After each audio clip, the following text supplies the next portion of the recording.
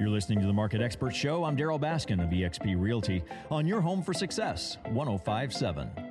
Okay, so let's say you want your house payment to be a certain amount. Your budget is $1,000, $1,500. Maybe it's $2,350. Right. How do you make your home purchase match the budget for your house payment when you've got taxes and insurance and the principal and interest of the loan? You're wondering what your interest rate is. Mortgage expert Steve Currington, Cross Country Mortgage. Steve, what is the process to back into your mortgage payment by budget?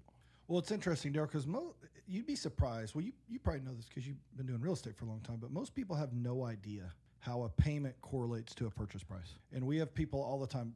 Actually, yesterday, I had a customer that said, I just want to keep my payment below $4,000 a month. I'm like, okay.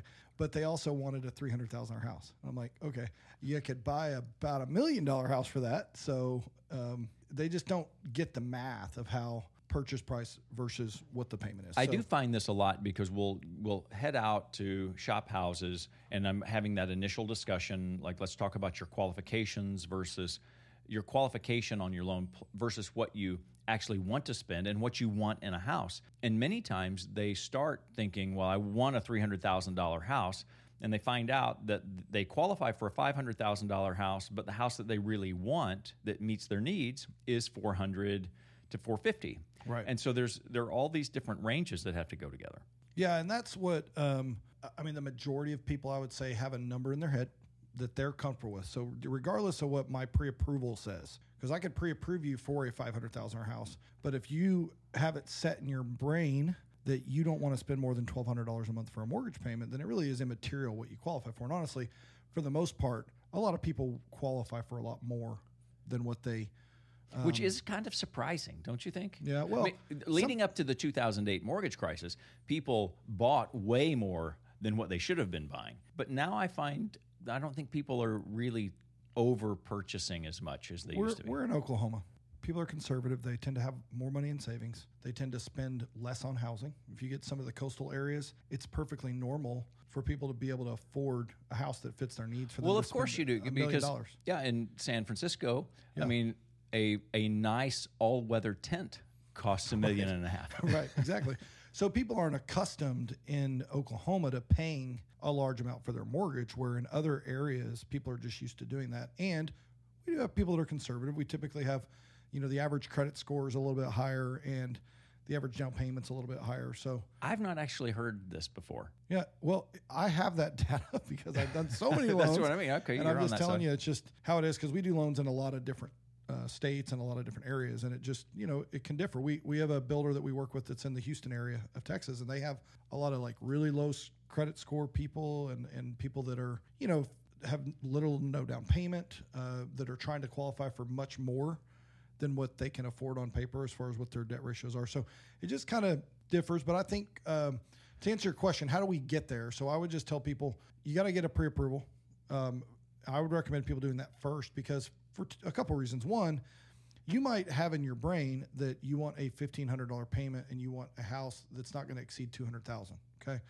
But just because you don't do mortgage for a living and I do, there's just things that you're just not going to know. Like when you're doing the mortgage calculator online, you're like, oh my gosh, $200,000 house, it's only $1,000 payment. Well, the mortgage calculator is not counting taxes, insurance, mortgage insurance. It's not doing that stuff. So you need to get with a professional. And your often it doesn't calculate your down payment depending on which calculator you're using, because with a certain down payment, you are avoiding private mortgage insurance. Yep. Or can you still break your loan up and do the 80-20 thing and avoid private mortgage insurance on the lower loan? The product's out there, but loan? Honestly, with the way that mortgage insurance is set up now, it's irrelevant. Typically always cheaper to just pay the monthly MI than to do a whole second mortgage. So to answer your question, though, we have a handy-dandy little mortgage calculator. What I tell people to do is get your application in. You can do that at stevecurrington.com. When I get the application, you're going to have already entered in there, like I want a $400,000 house or whatever. And I will do the math to show you, hey, and we can do it right now. If you wanted to do a $400,000 house, for example, and you wanted to put the minimum down, which with conventional, it's customary that most people put at least 5% down, although we do have products that only require 3%. 3%, okay? But those are certain requirements for you to do the 3% down. So if we use conventional on say a $250,000 purchase price with 5% down, and we just use a basic rate, which I won't give you, just be like in the 3s, okay? And then I account for taxes and insurance. Tulsa County is 1.2%. We account for hazard insurance at about $1,750 a year. Then you're looking at a total payment, including everything on $250,000, is $1,504.02. And that includes principal and interest, taxes, mortgage insurance, and hazard insurance. Which is equivalent to renting a 2-bedroom apartment with the garage added to your monthly fee. Right. Exactly. I mean, really. Right. This is what's driving people to buy houses right now.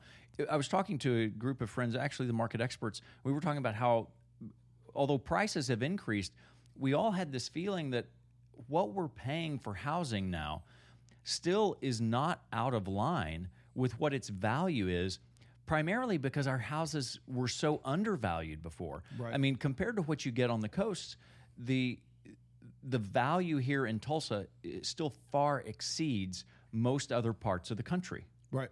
Yeah, and that's true. And as I said before, people are accustomed in other markets to spending $1 million on a 3-bedroom, 2-bath, 1,400 square foot house. Here, that's like $1 million house is like a mansion. It's a palace. To them. Yeah, it's like it's different. So getting to that number is just really about you and about what you're comfortable with.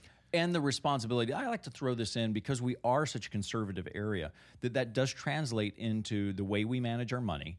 And being wise with your money and understanding when you're buying a house, you're also buying a responsibility to maintain that house and to replace the siding and to pay your insurance and deductible for the roof and maintain the lawn. And what creates good home ownership and good value long-term is maintaining it at a level that keeps its value in the marketplace so that you're not selling. You're not buying something that's really nice and polished and clean and you're selling a dump. Yep. Because the market's gotten bad and now you have absolutely no extra money in your budget to maintain what you own. The other thing I'll tell you is if you are, you do have the income, but you just have a number, you don't want to go over a number that you're comfortable with, then you should always look at a 15-year. In that scenario that I just gave you, your payment goes up to $2,072, but you literally make 180 payments, and on a 30-year, you make 180 more. So you build a lot of equity quicker. And I would just say if you have the disposable income, it's worth looking at. 918-281-5475 or go to stevecurrington.com for more info on that. Always good stuff, Steve. Steve Currington, Cross Country Mortgage. You're listening to the Market Expert Show with eXp Realty. I'm Daryl Baskin.